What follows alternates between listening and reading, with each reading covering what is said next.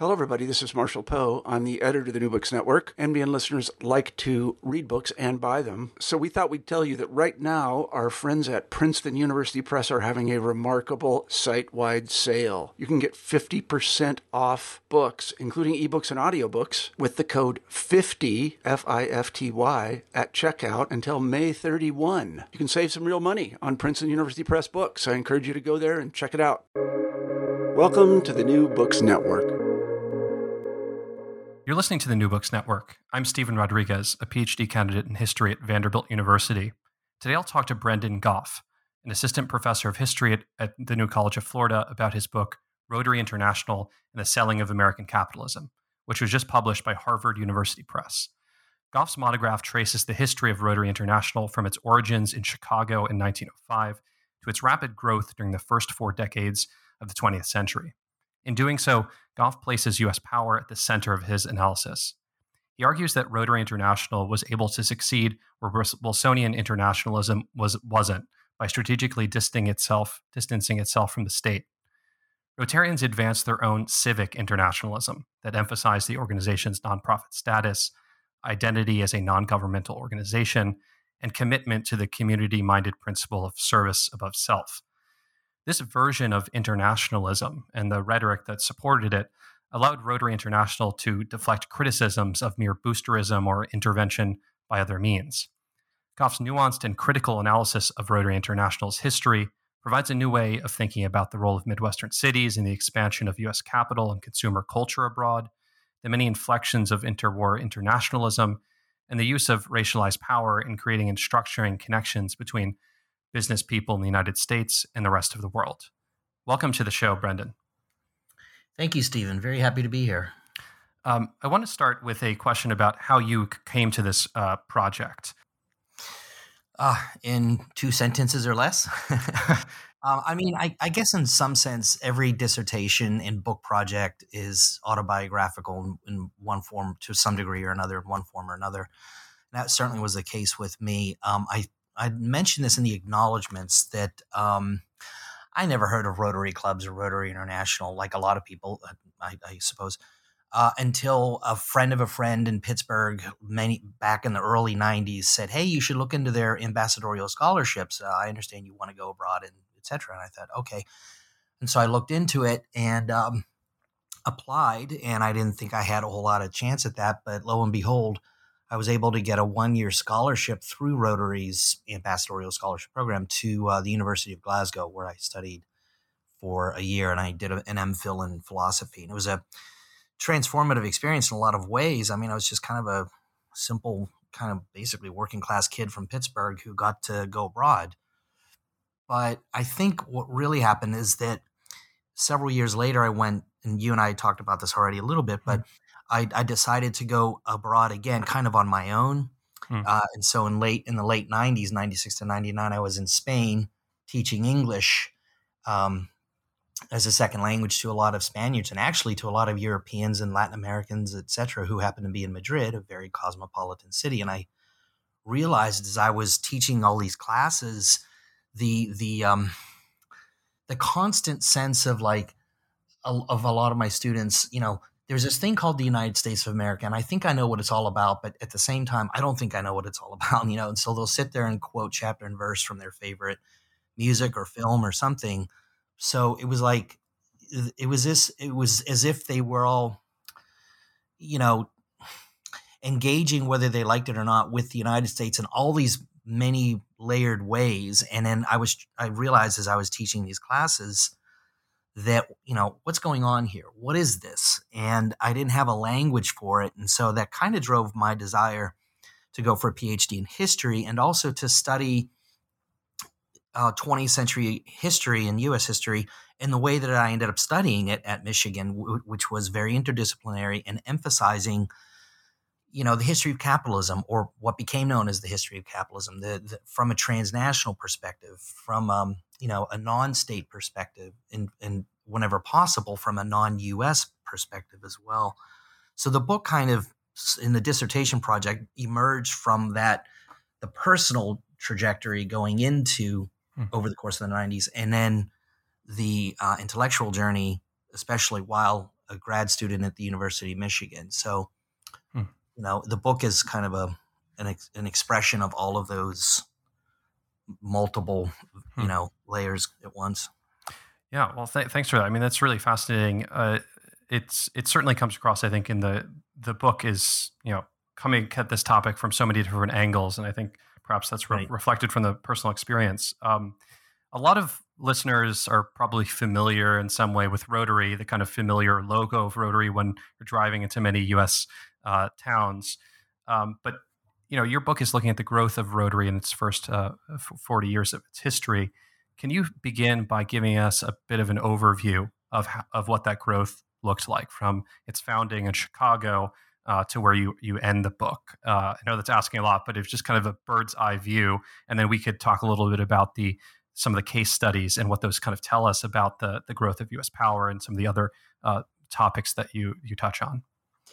Sure. I mean, I'll have to kind of paint in broad brush strokes, obviously, but in some ways, yes, the original Rotary Club emerges out of Chicago in 1905, which is, for anyone who knows the history of Chicago and the Midwest during that period, Chicago is this massive, hustling and bustling industrial behemoth in rapid growth.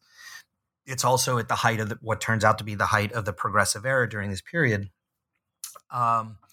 So it has this it's a mix of the businessmen's progressivism of the period and emphasis on that, businessmen's, but also this, and I try to draw this out in the earliest part of the book, in the first chapter especially, that there's this pressing need, or there's a kind of pressing need realized among many businessmen, especially these emerging salaried managers and professionals, that capitalism as a kind of way of life, and especially U.S.'s version of capitalism, needs kind of rehabilitation in the wake of the Gilded Age, and so in many ways one of the key driving factors in the earliest Rotary clubs, first in Chicago and then later, soon thereafter, in San Francisco and elsewhere, a lot of the driving force behind that was the need to kind of justify, civilize, standardize, stabilize, whatever, early 20th century capitalism, particularly in the United States, but then soon around the world. So in many ways, the rapid expansion of the Rotary clubs from Chicago in 1905 to San Francisco in 1908, and then very quickly by 1910 and by 1912 throughout all the major U.S. cities. See, that's one of the things that people don't understand about Rotary. In fact, most Rotarians, is it doesn't start with small town America. It starts in the biggest cities: Chicago, San Francisco, Boston, Philadelphia, New York City, etc. And then during the World War I period, then it starts really trickling down to the second, third tier, fourth tier cities, right?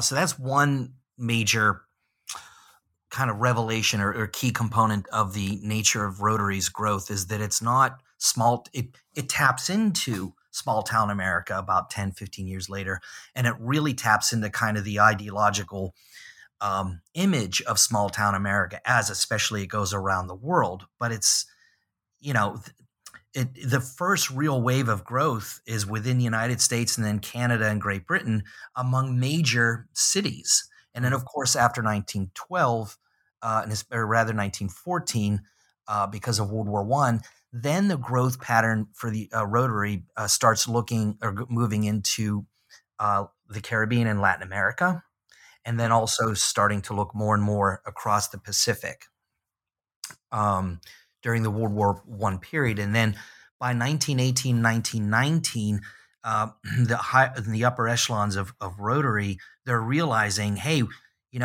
we could really be moving into Latin America. I mean, they're not just realizing that kind of at a theoretical level. They're actually putting into operation plans for growth throughout the Caribbean and Latin America and the Trans-Pacific region. Do you see? So by 1919, they realized that these are the centers of opportunity and growth, a lot even more so than small town America, even as they're also moving into these small towns throughout the 1920s. So there are multiple vectors of growth during the 1910s and 1920s, kind of drilling down to the smaller towns at the local level, again in North America, whatever, the British Isles, but also into the Caribbean, Latin America, and then after 1918, 1919, rapidly throughout much of Europe as well. And then after 1920, 1921 in Tokyo, which is chapter 4 of the book, Tokyo, and then by extension, the Japanese Empire. So there's rapid growth in East Asia through Manila, Shanghai, Yokohama, Tokyo, these key port cities. And then chapter 6 covers the rapid growth of the clubs in much of Asia, Southeast Asia, in Central Asia, and East Asia, thanks to Jim and Lillian Davidson kind of setting up clubs, so that by the time you're looking at the start of the 1930s, you already have Rotary clubs all over the world, from the smallest towns of North America to the largest commercial centers and capital centers in virtually any part of the world, other than, say, obviously the Soviet Union, for example. Well, thank you. That's a really helpful overview. I want to return to kind of what you were saying at the beginning of that overview about the Rotary's function as kind of rehabilitating capitalism and standardizing it and civilizing it. And this ties into what I was kind of talking about in the introduction, which is one of the core ideas that you develop in the book, which is civic internationalism. Could you first define civic internationalism and talk a little bit about how it related to some of the other dominant internationalisms of the time? How did the Rotary differ in its approach? And how did it use that kind of rhetoric of civic internationalism as part of its process of rapidly growing during the time period you just mentioned and those different vectors? I had a feeling you were going to ask that, and I was trying to review my introduction because I thought you were going to ask that. And I was like, how did I handle that question? But I mean, fair enough, because it's a question that I probably got at every other conference paper in the past 15 years. Yeah. Excuse me. So in one sense, the emphasis on civic is that it's born out of that kind of, how can we improve the local community / city or town that we're in, right? So it emerges out of that kind of progressive era vibrancy of urban reforms and improvements, right? But and I kind of go into this a little bit, excuse me, with when looking at the Chicago part of the story, the origin story, so to speak, of the group, of the organization, where you have women in civic affairs, in the city of Chicago, and they're kind of driven by the kind of class of progressive era maternalist reforms. And so what's happening is that these businessmen are stepping back and saying, well, wait a minute, what is it that businessmen ought to be doing on behalf of the city and on behalf of the community as well? So there's a kind of borrowed status occurring, which I kind of go into. I think it's in the end of my chapter 1, where the role of women is seen as looking to provide a kind of moral ballast for these reform agendas, but at the same time they're increasingly the organization is becoming more and more devoted to keeping it as a men's only organization. It started as such formally, and there's the constant push for having women to join in different parts, different cities, different countries, etc. So that adjective civic is laced heavily with a lot of gendered notions of reformist perspectives and reformist agendas that not just within the city of Chicago, but quite literally anywhere you have a Rotary Club or anywhere you have a business organization that's seeking to improve municipal governance, infrastructure, et cetera, right? So that's why I have the adjective civic. And then the internationalism, and then a key component of that civic also is that notion of the service above self, and this kind of almost a kind of civil religion built around this notion of serving the community, serving the profession, serving your neighbors, etc. And so the language, especially in the first decades, the 1910s and 1920s, is heavily laced with a kind of quasi-religious or even sometimes overtly Christian kind of language, right? Mm. But, it's a period of secularization, and that's reflected over time, but it's also reflected by the complexities of this organization going abroad, right? Mm. So, and so you have these reformist agendas that are especially focused on improving the city and the business community, for example, of wherever we're talking about, and then also the gendered aspects of that, and then also the fact that this is happening at the international level, and it's so this notion of service above self and the service, what I call the service ideology, others have called it that as well, that it's a way of talking about international and even transnational cultural exchange, informal diplomacy, etc., in a way that is neutral enough in its references. It doesn't, in theory at least, it doesn't put any one nation or empire, or even, again in theory, any one race at the center of civilization per se, or uplift per se, even though it's clearly coming out of that progressive era dedication towards uplift and civilization. But do you see, civic internationalism was a phrase that just came to my head over time. I tried looking up the phrase. It's used on rare occasion by other historians, like in reference to the Roman Empire or something like that. But I just use the phrase. I found it to be the best way to capture that kind of local civic impulse, as well as the kind of expansive internationalist movement towards peace, cooperation, stability, engagement, etc. Which is, it's a really fascinating story. And so you can imagine how it's similar to, but not the same as, missionary societies. It's similar to, but not quite the same as, Wilsonianism. In fact, I call it Wilsonianism without the state. That's another way of thinking of it. It's similar to all these other forms of internationalism during the first half of the 20th century. But at the end of the day, it's about businessmen improving and reforming their local cities and their business communities, and then making that a kind of international norm, So it's emphasizing the local in the international and the ideological, and what's decentered from all that is the nation state.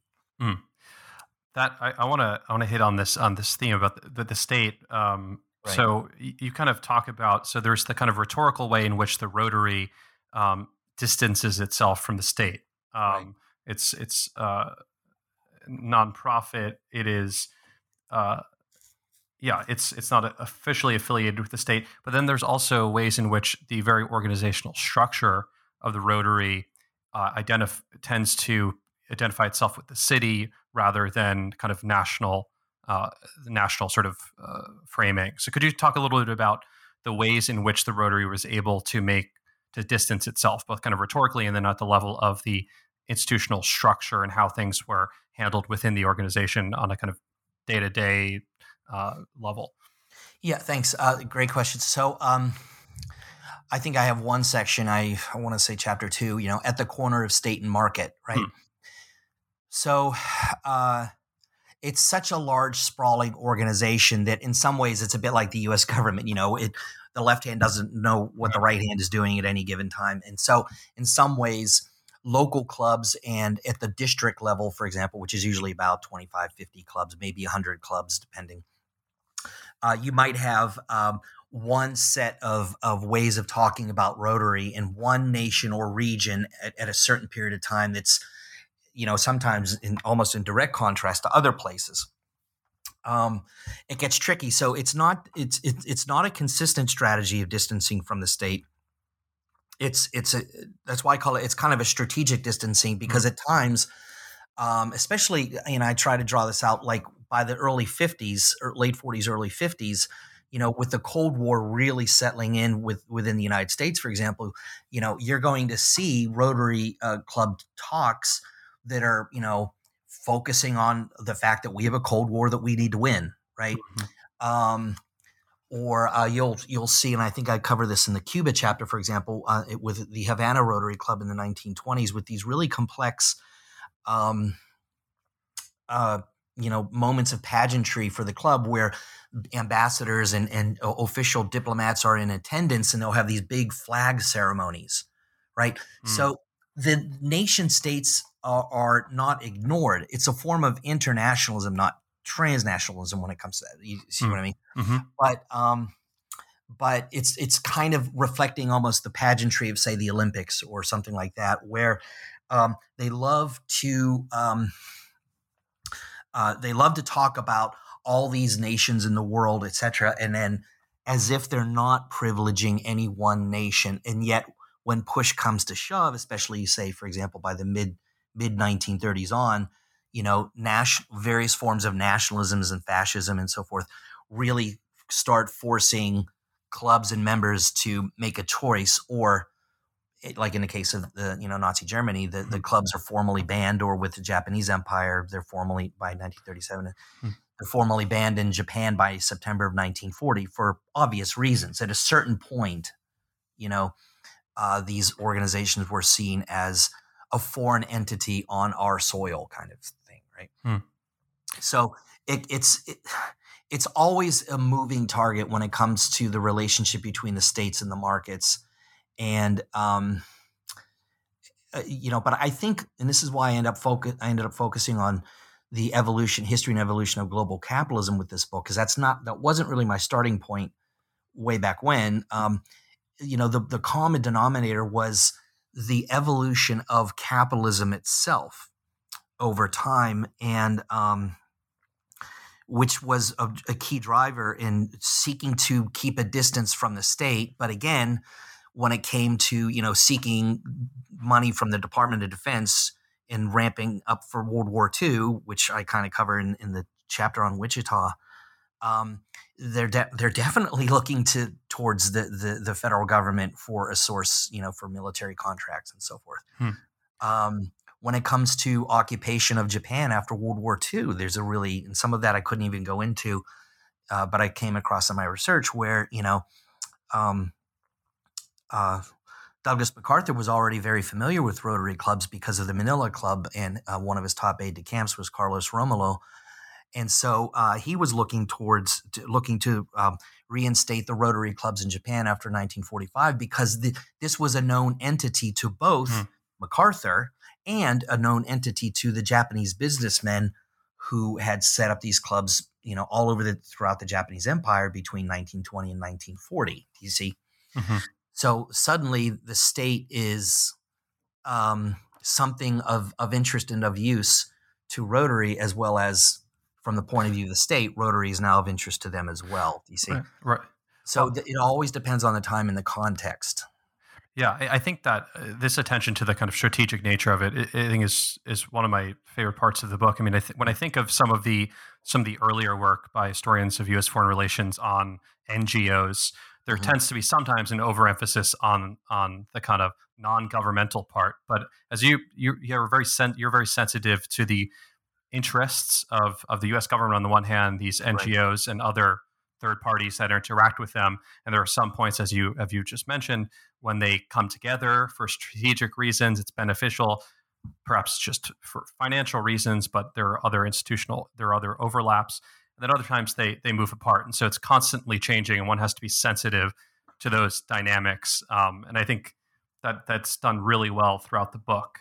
Thanks. And then also don't forget, and this was something I really came across through the archival research, was working hand in glove with U.S. corporations, not all U.S. corporations, different, again, context matters, but, many of the earliest proponents for getting Rotary clubs into Latin America are, Waterman Pen Company, who knew, National City Bank, no surprise there, so there are a lot of corporations and a lot of industries. Pacific Mail Steamship Company was crucial in setting up the first clubs in Manila and Yokohama, for example, and Shanghai, and I go into that in the book, actually. So So again, it's that strategic playing the states. It's at the corner of state and market. There, it at times specific U.S. corporations, industries, and specific corporate managers at the highest levels are seeking to work through Rotary clubs, or they're just really devoted Rotarians, right? Who just see themselves as setting up a club in another country, in another city, because it just makes sense to them, and they do that because, again, they're tapping into pre-existing networks of social and business networks that are already there. That's kind of the thing, is it's not like the U.S. empire, this thing that's just like a big balloon that's increasing over time with more and more air, and I kind of I tease that out as best I could in the Cuba chapter, is that there are these pre-existing regional and social business networks that were forged during the tail end of the Spanish Empire, and in some ways going back centuries, that the U.S. Industrialists and then by extension U.S. Rotary clubs are able to tap into and move into, and the Cuban Rotarians are more than happy to reciprocate, because they see their own interests possibly being served here as well. This is not there's a lot of quid pro quo, and there's a bit of a transactional approach on the part of many sides here. But again, context is everything, right? Right. I want to get into some of those kind of case studies that you present. But first, you've given us this great overview of the Rotary's growth and some of the kind of vectors of its growth, and we've been talking about civic internationalism. I want to think a bit about the limitations of the language of civic internationalism, and also kind of how it changed over time. And it would be great to perhaps ground these in some examples from the book. But I'm just thinking about this language of civic internationalism, trying to make capitalism seem sort of less evil, more about helping the community, and service above self mentality. In a lot of places that the U.S. Has interacted with, this probably was hard to convince even local elites who perhaps had a vested interest in participating with groups like the Rotary. They might have had a hard time selling it within the kind of political environments that they were in. So I was just wondering, what are the limitations of this language? Can you think about cases when it doesn't really work? They don't buy it. Cannot. So it's hard to kind of establish this partnership between the Rotary and other elites or business people in other nations, and trying to convince local politicians to kind of go along with this. Sure, I could give you. My head's swelling with examples right now. Yeah. But one that I do cover in the book, for example, is that the Rotarians in Havana are quite gung ho about joining, getting their own Rotary club in 1916. It's the first non-Anglophone Rotary club, so it's a big to-do for especially the U.S. Rotarians that year. But also, it was seen as a big kind of culminating moment for the Cubans who were signing on to establish this newfangled civic club called the Rotary Club, right?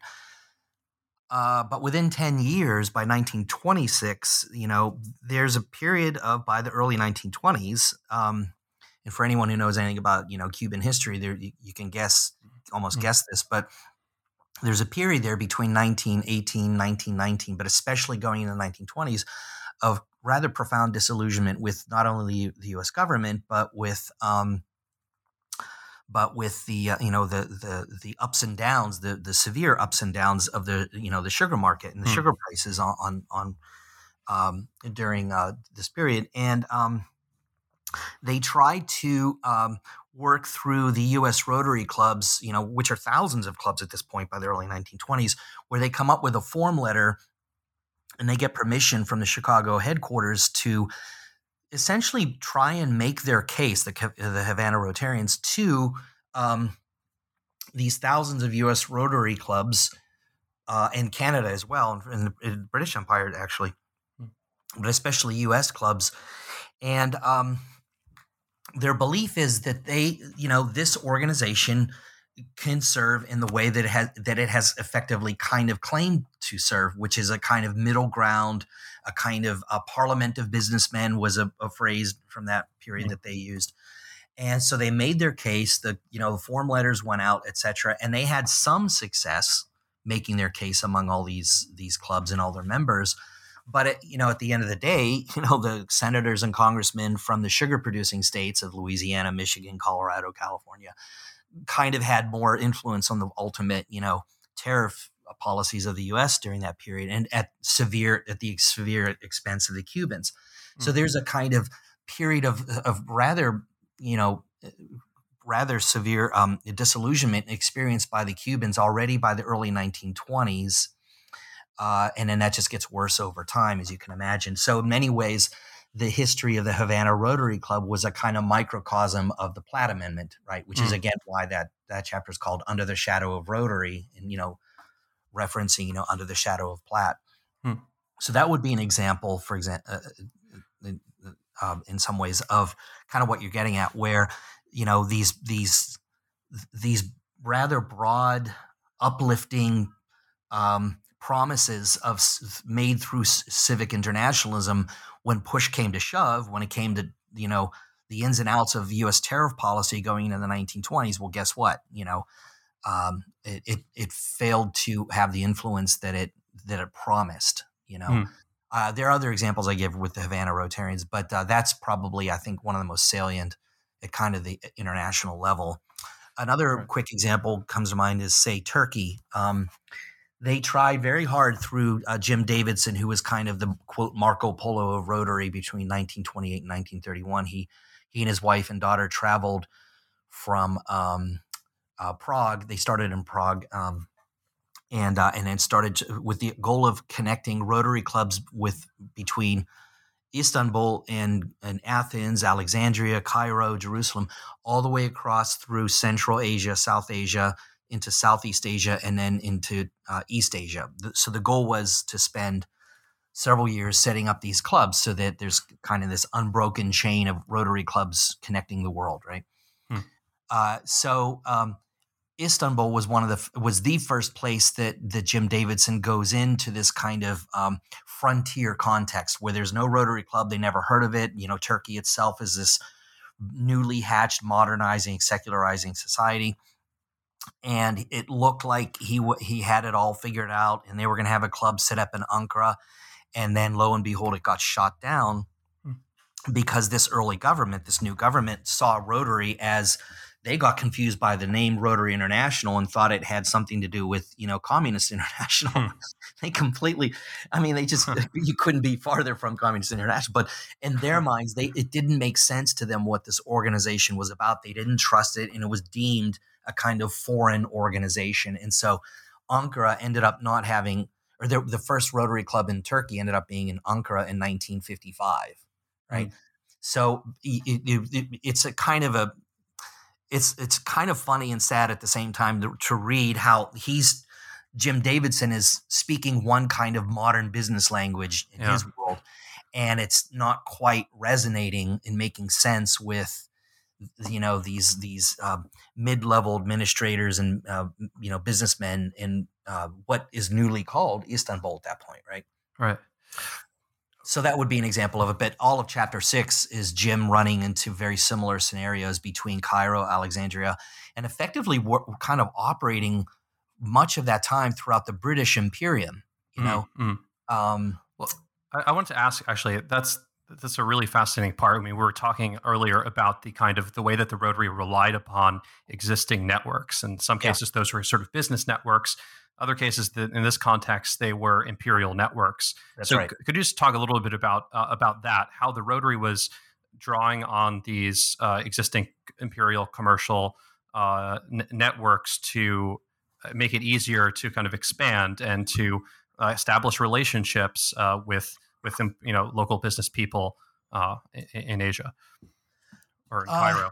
Yeah, right. And I think I might have missed this during my dissertation phase, but it really, when I really went back during kind of the rewrite for for the book is that for the story of Jim and Lillian Davidson setting up these clubs, Jim was setting up the clubs, and then Lillian was kind of serializing their travels through Asia, writing back as almost like basically a syndicated columnist about their travels and so forth, and writing in the kind of travelogue mode of the period, like, as if she were writing for National Geographic. And so they ended up kind of serving as de facto cultural ambassadors for Rotary, and he was understood as not simply a U.S. born businessman from Canada traveling through the British Empire.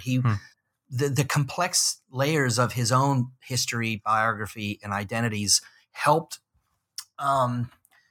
push the notion of him representing this international institution and international business first and foremost. And it was kind of almost ancillary that he happened to have been a U.S. born citizen who then became a Canadian businessman and citizen, right? So as a result, and Jim Davidson had a long history and background working as a consular agent in Shanghai for the United States government before these travels, and I go into that in chapter 6. But the point is that this was a guy who was well suited for kind of operating within the constant changing flux of the British Empire and British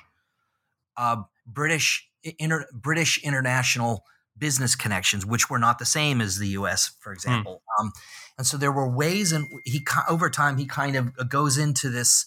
How do I disarm these potential recruits for a Rotary Club in, say, Bombay, what's now Mumbai, but how can I present myself as not just an extension of the British Empire, but at the same time, or the U.S., the United States government, but at the same time familiar with the British Empire. So, the way he would speak and interact with someone who was formerly part of the British Empire and its administration would be one way. And then the way he would interact with and speak with and try to recruit, someone who was native to Mumbai, someone who was native to the Federated Malay States, someone who was native to, these different cities and parts of the British Empire. He learned how to speak multiple registers, if that makes sense, especially when it came to international business, in ways that showed awareness of the British Imperium in a kind of respect for it, but at the same time with a realization that what he's doing here is something new and something that doesn't necessarily align with the interests of the British Empire per se.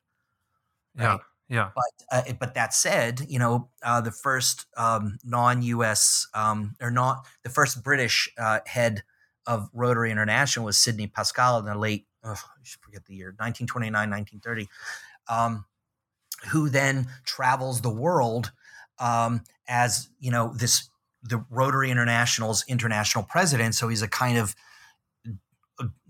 effectively a diplomat, but at the same time, and he could move through the British Imperium of 1930, effectively as if he were a British administrator, but he was moving under the guise of being the head of Rotary International. So he was seen again as this kind of neutral entity, or at least he could be seen a certain way from those who were in direct support of the British Empire, and then also for those who were kind of chafing against the British Empire and looking for something new. They could look at Jim Davidson, they could look at Sidney Pascal, and they could look at the formation of this new local Rotary Club as something that was not beholden to the British Empire and British ways of doing business. Do you see? Yeah. Well, it's really fascinating to see the cases when Rotarians are able to really successfully adapt to local circumstances, build on existing imperial networks, right, to ultimately spread the Rotary. But then there are cases, and this is getting back to the civic internationalism bit, where I think there are some certain kind of like hard limits in their ability, I think, to adapt. And I'm thinking specifically of when you're talking about, the book is obviously very focused on race and how that structures, some of the hierarchies within the Rotary. And as you note in the introduction somewhere, that as you say, the more vexing racial differences were in any given time and place, the more silent was the Rotary. Yep. Could we talk about cases when the kind of racial beliefs of some Rotarians and the racial hierarchy that they kind of had in mind really was counterproductive in some ways to this mission that they had, at least this expressed mission of becoming this great international organization? So kind of where they weren't able to be as flexible as they were in the kind of Jim Davidson cases that you outlined. I'm thinking of the Haiti example, but right. Yeah, I figured that's what you're getting at. Right. Yeah. So, again, these were materials I was coming across during the dissertation phase that I was able to kind of indicate and talk about to some degree in the dissertation, but I wasn't. It took some years and some time after the dissertation to kind of do some more archival work and a little bit more theoretical work to say, okay, this is what's really going on here. Because what I was getting at was what I was seeing more and more in the Haiti example is the most poignant example of it. So that's why I go into it in some detail in chapter 2, is the kind of the connective tissues of whiteness, for lack of a better term, in the context of international business and transnational cultural exchange. And so, here you have all these U.S. Rotary clubs holding all these minstrel shows, for example. I mean, for decades, right? From the 1910s through, in some cases, up to the 1960s. And they'll hold these minstrel shows to raise money for local community projects, right? And I didn't even include that in my dissertation, for example, because I'd written some seminar papers on it. But I didn't see how I could connect that to the bigger story of, Rotary at the international level. And it wasn't until I started looking at the push for setting up a Rotary club in Port-au-Prince, Haiti in the early 1920s when I really started being able to connect the dots between, the Jim Crow realities of U.S. Rotary clubs and those, the rest of the United States and the rest of the U.S. Rotary clubs, either directly or tacitly supporting, the racial boundaries behind that. And it really came out with the sugar company, what was it called? The Haitian Sugar Company. I'm blanking on the name right now. Hasco.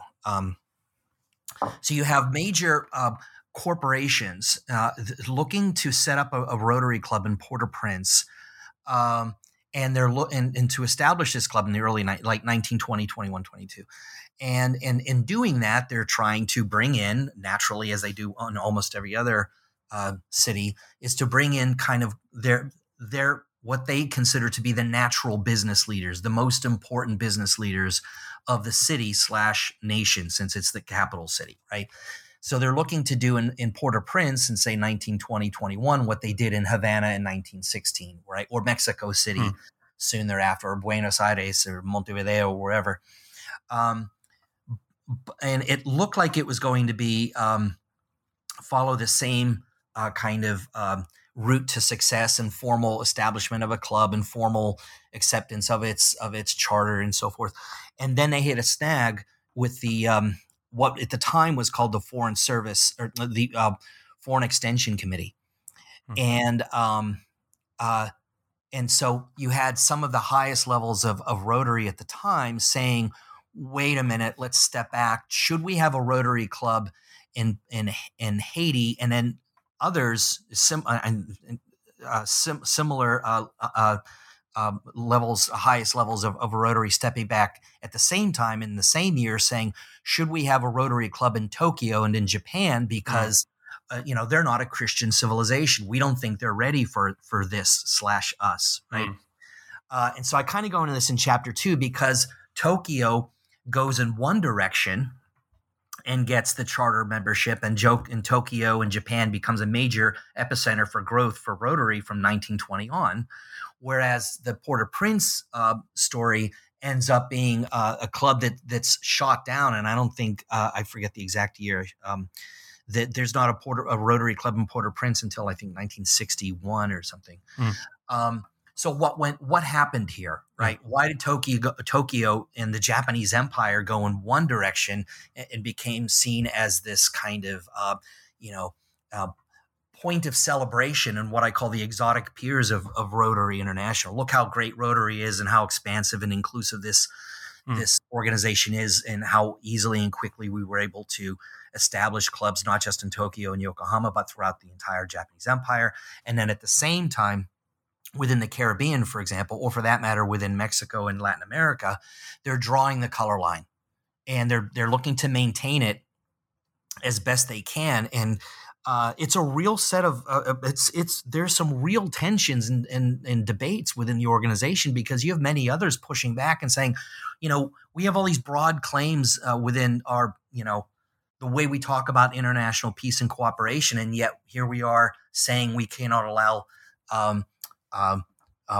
men of African descent into our clubs because therefore they'd have the right to go into the United States and theoretically go to any club anywhere in the country and rub shoulders, they and their wives, at social events. And that was the real concern, was the intimacy of bumping into people at these social events, at these conferences. And that was their big concern. It wasn't so much that, the club can stay down there. The fear was that once they become an official member of a club anywhere in the world, they effectively have a kind of passport for going into any club in the world. Right. And that was just simply inconceivable for especially, as you can imagine, Rotarians in the highest levels who were hailing from Jim Crow cities in particular. So this all kind of came out in the post-dissertation research phase. And and so again, it's trying to kind of identify and draw out, connect the dots of these kind of connective tissues of whiteness, for lack of a better phrase.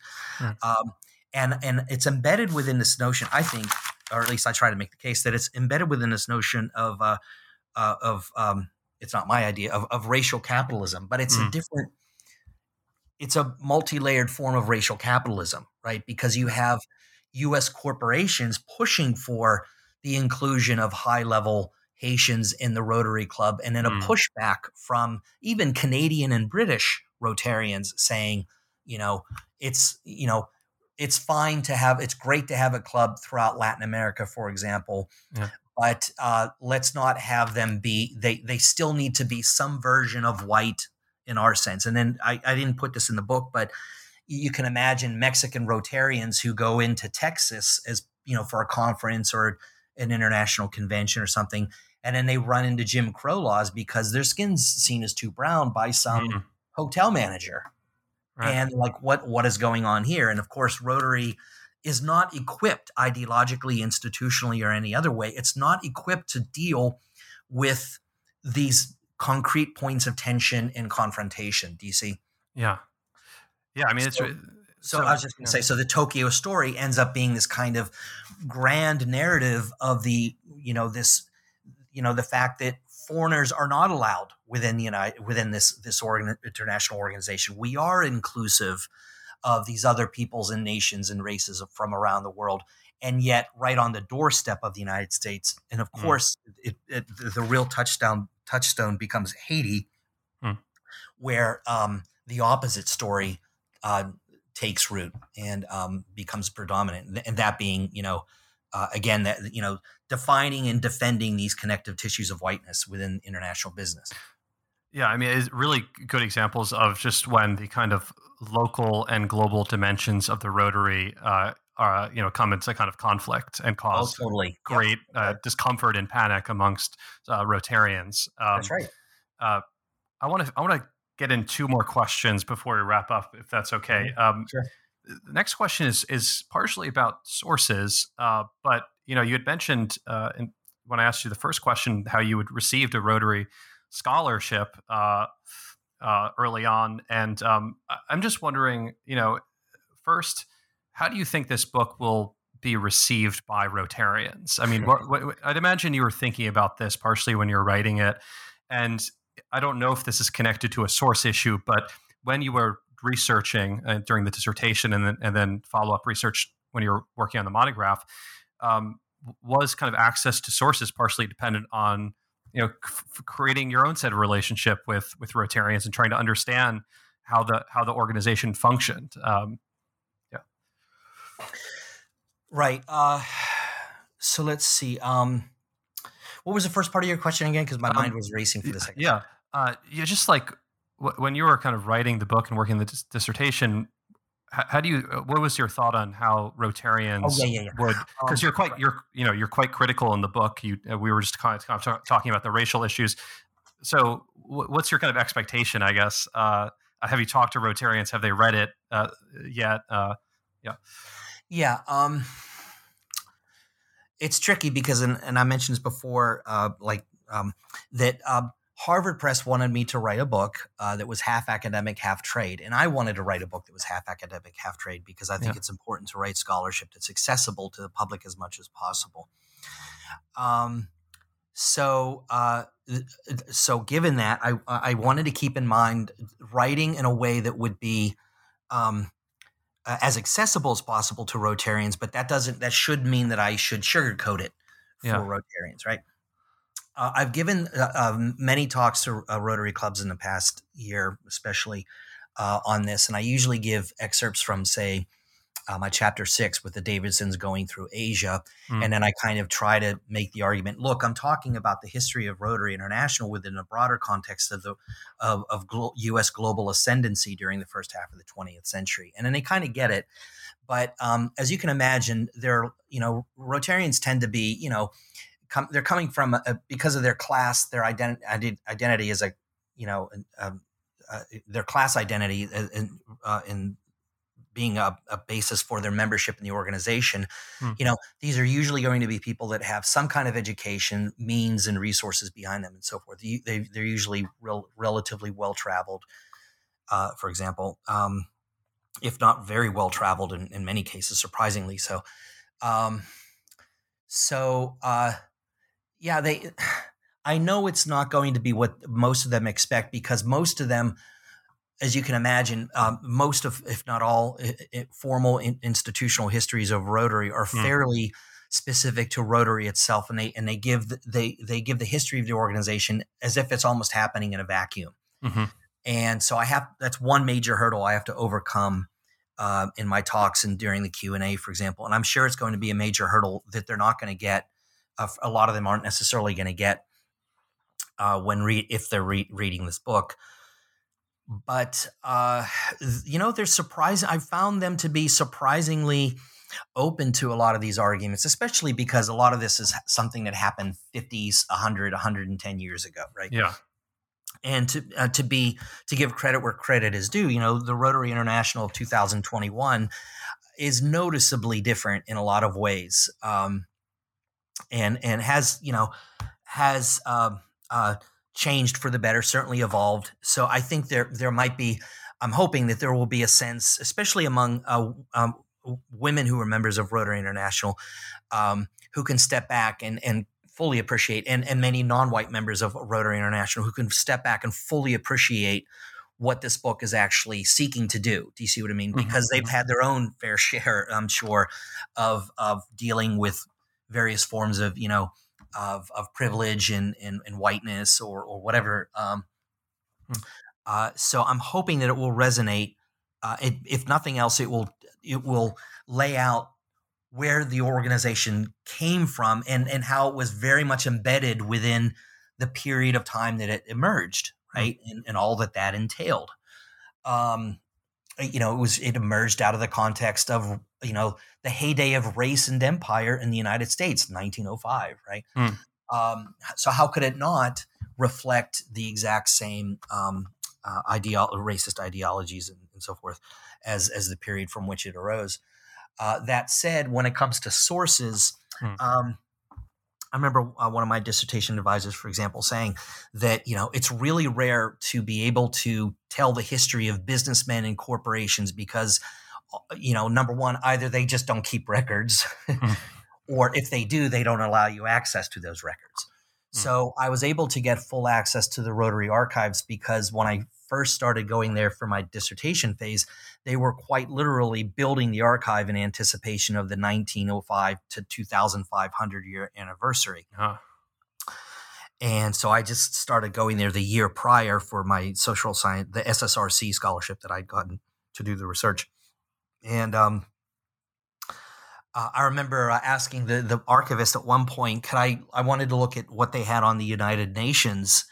And she said, well, I can't give you that. Give me about 3 more months, maybe 4 or 5. And I'm like, what do you mean? And she said, well, we're not up to you yet. And I can give you anything that starts with P and before, but we're going on P to Q to R right now. So talk to me in about 3 to 4 months on anything that starts with U. And I'm like, okay. So, I mean, it's just really like it was some raw stuff. But at the time, I was able to get full access to the archives. But since then, they've, over time started clamping down on the materials and access to the materials and so forth. So I hate to say it and use a phrase, but I guess I was kind of grandfathered in some ways, just by chance. But then also some of the most important stuff that, for example, that much of the details on the Haiti story was found through the Library of Congress in the personal papers of John Barrett, who was kind of a central player in the Foreign Extension Committee of that time period. And so he was retaining a lot of these communications with rather sensitive material that had, for obvious reasons, been purged or lost or whatever by Rotary long before, the 21st century. So that required a bit of sleuthing on my part to kind of, because I knew it was out there. I knew it had to be there, but it took me some time to find it, kind of hidden away in the Library of Congress. And there was some other stuff I came across in the National Archives that unfortunately I couldn't really get them into the book because it didn't quite fit the structure of the chapters, right? Yeah. But yeah, as it turned out, so most of the sources for this book project are non-state sources, so to speak, Rotary or Rotary adjacent, right? But every now and then, I would find something, that was made possible through either the National Archives or the Library of Congress or something else. So in other words, the sources largely reflect the nature of the organization itself. And no shocker there. It's just, I kind of got lucky in that I was able to get full access to a lot of these sources before just as they were being archived and before they were kind of being then, sequestered, so to speak. Yeah, as someone who's kind of doing in the research phase of his dissertation now, I've been thinking a lot about these questions. And I'm sure you are, it's as you should be, right? A lot of it's, as you're kind of mentioning, being in the right place at the right time with certain sensitive material. Right. But also, as you mentioned, I mean, you can often find some of the really interesting sources in places you perhaps wouldn't expect, and kind of triangulate that way. And so encouraging at the same time. I want to end with a question about what you're working on currently, what the next project is. I know book has just been published. Probably want to take a much deserved break, but what are you kind of interested in currently? Are you going to continue to look at organizations like the Rotary? Is the next project can be quite different from that? Well, actually, one of the projects I was thinking of for several years was the Peace Corps. And for a whole bunch of reasons. So, and probably the main reason is that, I guess it was 4 years ago, the returned Peace Corps volunteers in this part of Florida asked me to give a talk at their at a fundraiser they were having, and it came up in a phone conversation with kind of the person organizing that event that I mentioned that back in the 90s I interned for about 5-6 months with Harris Wofford, who was in the U.S. Senate for in the early 90s. And Harris Wofford was kind of a liaison between the Kennedy administration and the civil rights movement.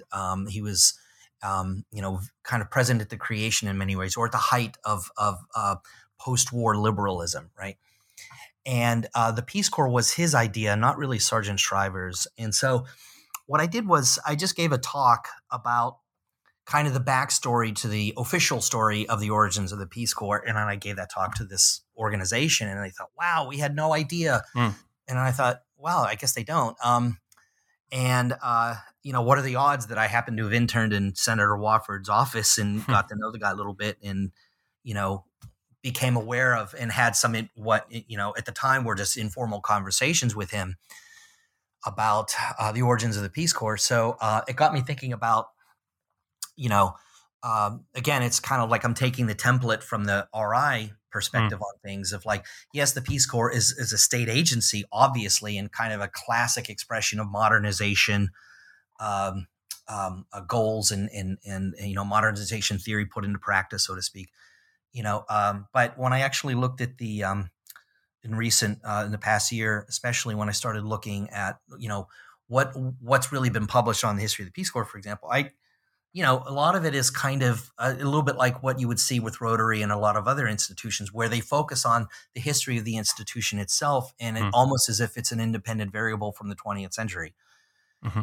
And I'm like, well, no, I don't think it works that way. So, so that's kind of what I'm looking at is an institution like that, an organization like that, and then kind of looking at it through the lens of the heyday of post-war liberalism, the heyday of modernization theories put into practice, and so forth. So that's, I would love to be able to pursue that project, but I'm just kind of revving up my, my engines for something like that. Right. Well, great. That sounds really fascinating. I'll look forward to reading, whatever when it materializes into an article or book. But just thanks again for agreeing to talk today. I really enjoyed the conversation. Yeah, likewise. All right. Take care then. Thank you, Stephen. You have a good day.